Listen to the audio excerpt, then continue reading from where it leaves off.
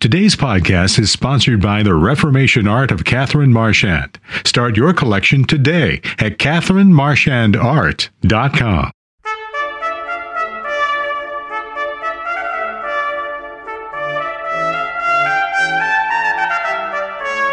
This is Theology on the Go, a brief interview about an eternal truth. As Christians, I think we ought to think more of a living, reigning Christ, who with wisdom and intelligence and purpose is arranging the affairs of men and nations.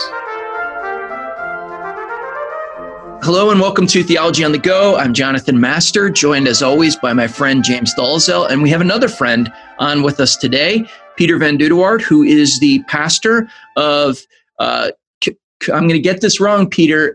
It's the OPC Church in Taylors, but it is Covenant Community Church. Is that right? You got it. Covenant Community. Covenant Community Church. I should have had that in front of me, but I trusted my memory. Always a bad idea. Peter is here to talk about an article that he just published pretty recently on Reformation 21, and it was called COVID-19 Repentance, a very timely article that brings up a lot of sobering realities that we need to be confronted with when we are faced with this pandemic. So, Peter, thanks for joining us today. Good to be here. Thanks for having me. I wanted to start by just asking you about the genesis of your thinking on this. Obviously, all of us, and pastors perhaps more than many, have been confronted with the realities of this virus, and it's had a significant effect on the lives of many congregations. But were there particular either sources you were reading or just passages you were reflecting on that made you think about it from this standpoint of repentance?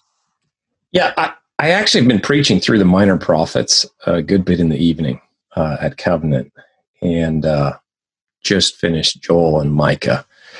And much on my mind again is, when you read the Minor Prophets, is that God acts in history, often in judgment, but with specific purposes to remind us of his sovereignty, to have us turn back to him in faith and repentance so the gospel might be lifted up again. And perhaps it was some of that reflection even in my preaching, regular preaching ministry, and then together with what actually happened in the first weeks of March and on into April. In one sense, in the sweep of history, in a strange and unprecedented set of events. And I was thinking especially about the Church of the Lord Jesus Christ and trying to think of anything an analogy I could think of in church history where all of a sudden, within days, the church global seemed to be not assembling. And the speed at which governments took action, and of course, nobody knew how bad things would be or what was really happening. But I think it was some reflection on maybe themes in Psalm 42. Think of the psalmist separated from the courts of the Lord. Think of the prophets reminding Israel of judgment and what that would mean. It would mean exile from the courts of the Lord. And then suddenly, here we are, the whole church, as it were, not meeting regularly in corporate worship. And how significant this is even in history, in the history of the church, even in the plagues. Let's just go to the 20th century, but you can go all farther back. But First World War, Second World War, global conflicts, nothing like this has happened. And it made me begin to think about perhaps why this happened. And then maybe a second thing, As Christians, I think we ought to think more of a living, reigning Christ, who with wisdom and intelligence and purpose is arranging the affairs of men and nations. And that when we see his hand at work, we should go back to his word and consider what is it that our Savior is calling us to. So some of those themes. One of the things that I have thought about with respect to that is the role of pastors in interpreting these things for God's people, because there is a risk, of course, of over thinking we understand comprehensively what's happening here, what we're supposed to learn, or what this is a result of. But there's an opposite danger that I think we often fall into, which is in saying, because we can't know comprehensively what God is doing, therefore we say nothing about what God is doing. And you're right, that cuts against the grain of what we see in Scripture and what we're really commanded to do. How would you, or how did you sort through that tension of not wanting to say, here's exactly what's going on, God's doing this because of the election of, those kinds of really specific readings, and yet saying, no, we're supposed to learn. We're supposed to have our ears open in these cases. Yeah. Yeah, that tension was very much on my mind, even as I was writing, thinking, and praying about what was happening. There's the great temptation to try to interpret providence in ways we just don't know. They're secret things that belong to the Lord. But there are categories in what is happening and what happened even suddenly then in March, and continues to happen today, that are big categories that the Scriptures speak clearly to. One of them perhaps being, the ones that were on my mind particularly were the assembly for worship, the preaching of the word, the administration of baptism, and the administration of the Lord's Supper. And when God in his providence, when any believer has been separated from the courts of the Lord, again, if I just flip to Psalm 42, that's one that's on my mind, there's an instinct in the believer to long for that fellowship assembly, to hear the voice of Christ, to be at his table. And when we're separated from that, it seems to me that it's not necessarily that we can equate some particular sin in the church with some particular providence. But one of the first things we should at least do is be humble. Lord, why? And there's a longing in us to return. There's an understanding that maybe for very good reasons we can't be assembling the way we were. But Lord, you've said that your loving kindness is better than life. Your word is a word of life. The assembling of your people is an instinct, a principle and instinct that is the very beginning of the covenant with Abraham all the way to the end of the redemptive purposes of God. And you are doing things in history that's keeping us from that. Maybe we need to be listening and humble.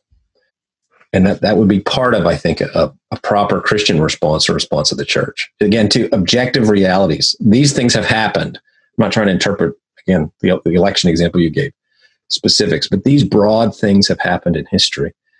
And they touch exactly on basic biblical categories of the life of the church.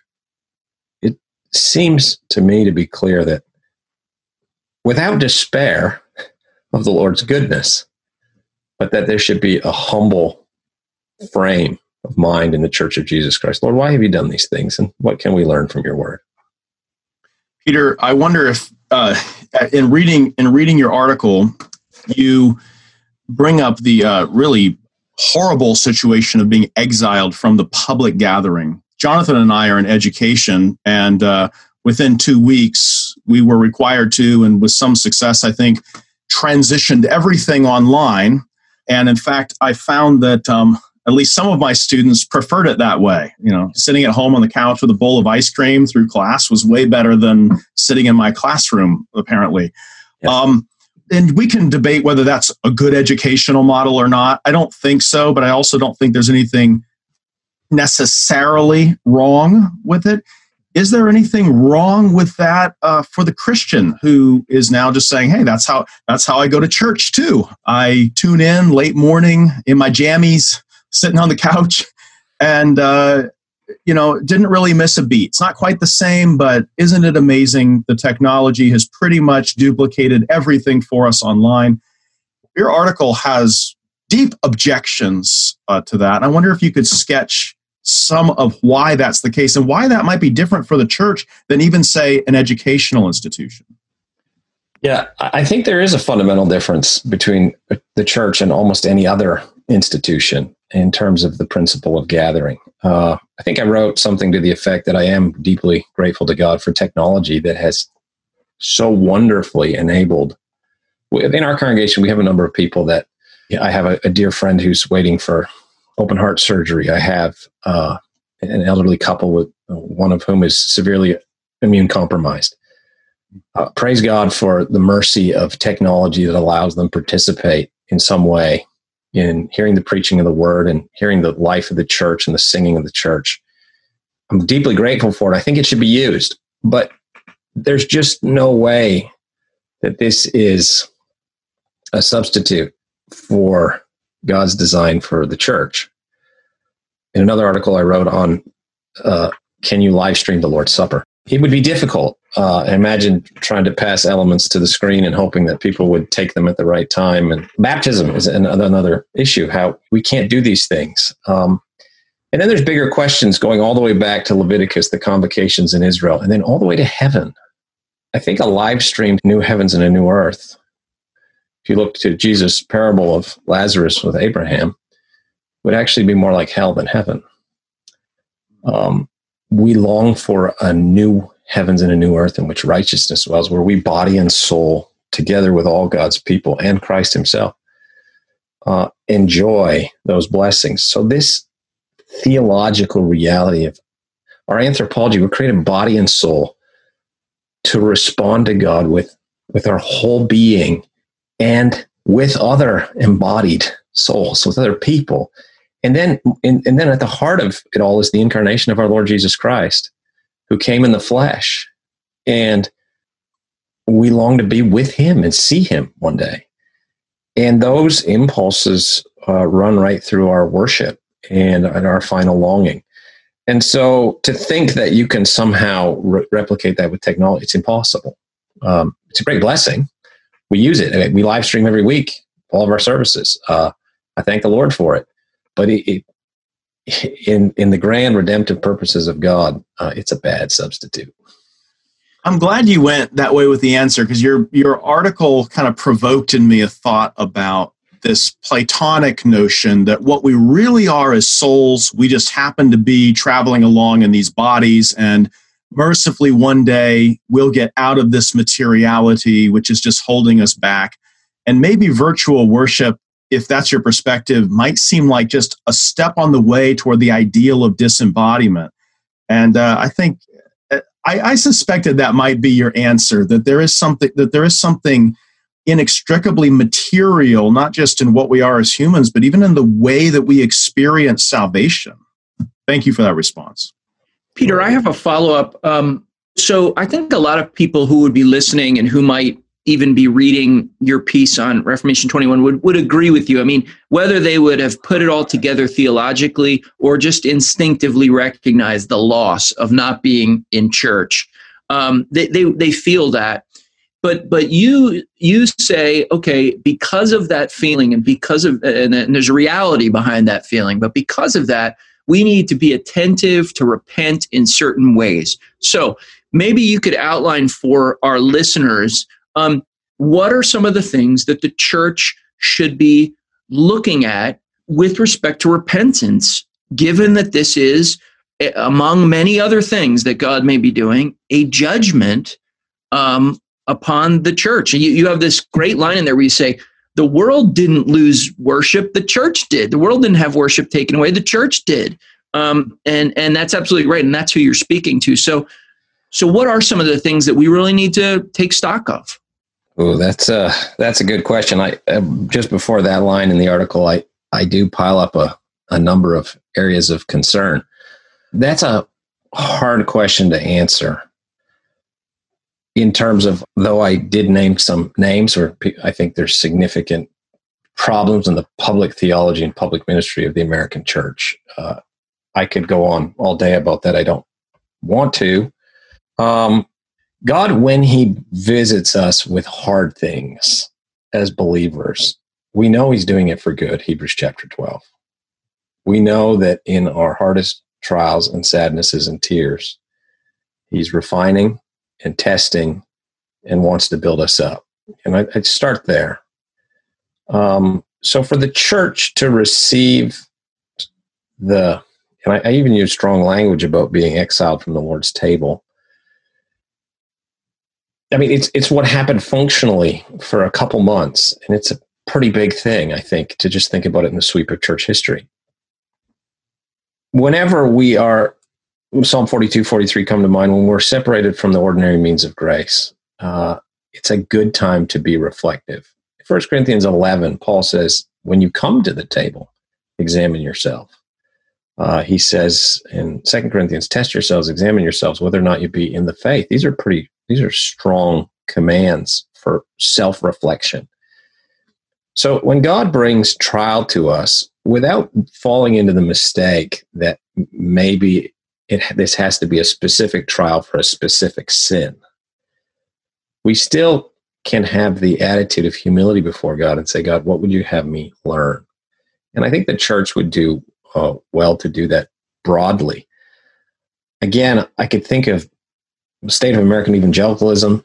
There's all sorts of issues floating around. I don't know if you want me to get into some of those, I could. Some of my concerns, I do have them. They're listed in the article. I think a local church, maybe if I could jump to a local church, have we prized the preaching of the word the way we should? Have I been listening? Have I been hungry to hear? The Lord's table.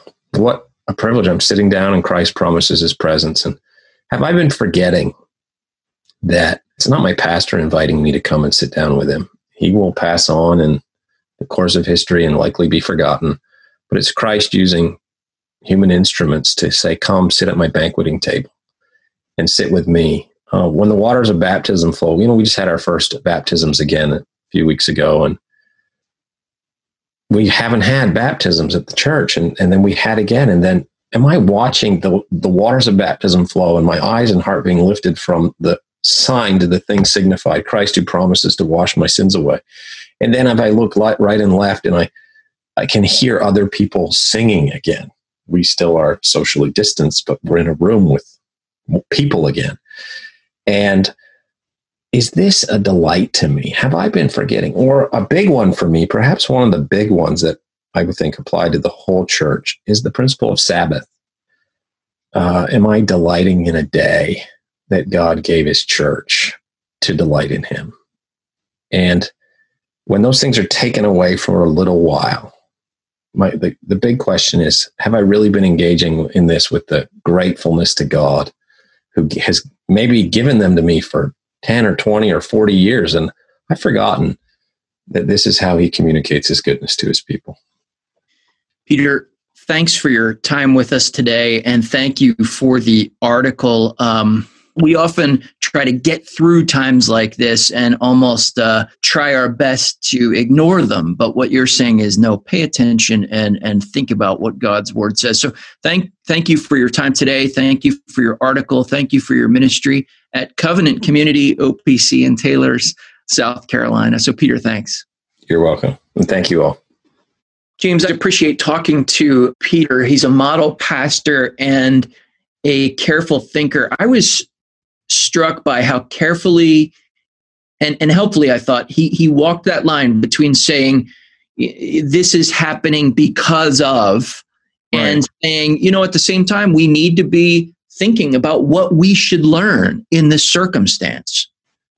And I thought I had to challenge myself. Do I feel particularly the loss of a couple of things? Communion of the saints, which is supposed to be, as we spoke at the end of the interview, supposed to be incarnational. It's supposed to include, people near people, communicating, and a kind of real presence with each other in body and soul.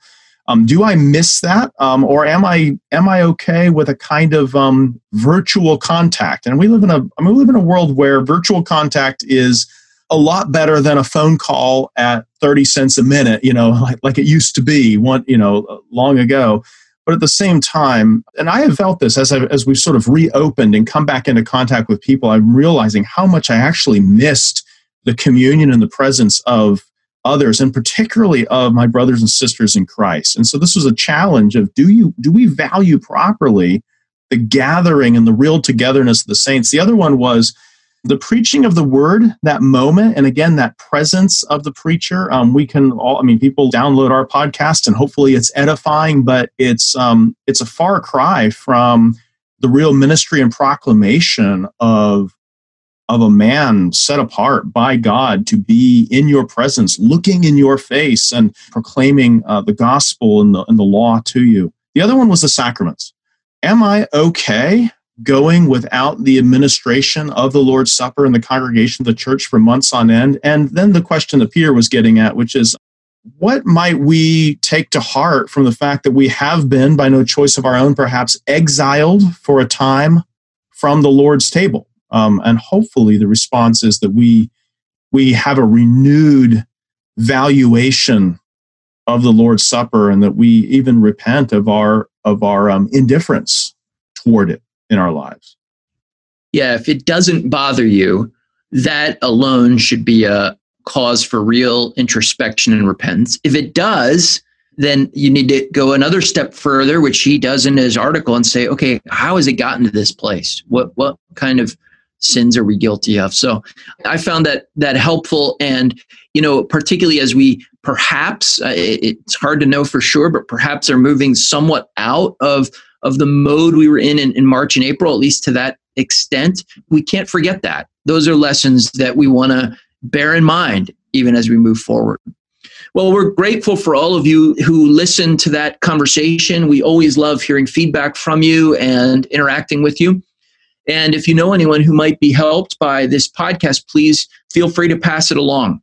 We also would like to give everyone who is interested an audio download. If you go to the placefortruth.org site and then click on the Theology on the Go link, there is a series of recordings from the Philadelphia Conference on Reformed Theology in 2014, and it's entitled Profaning the Sacred, the Beauty and Holiness of the Bride of Christ, getting at these issues of the glory of Christ's church. And so if you go to the Theology on the Go link, there's a place for you to download those in an MP3 format. If you're able to donate, you can do that at alliancenet.org or placefortruth.org. We need those donations. That's how we're able to do this. And as always, we thank you for listening to Theology on the Go, a brief interview about an eternal truth.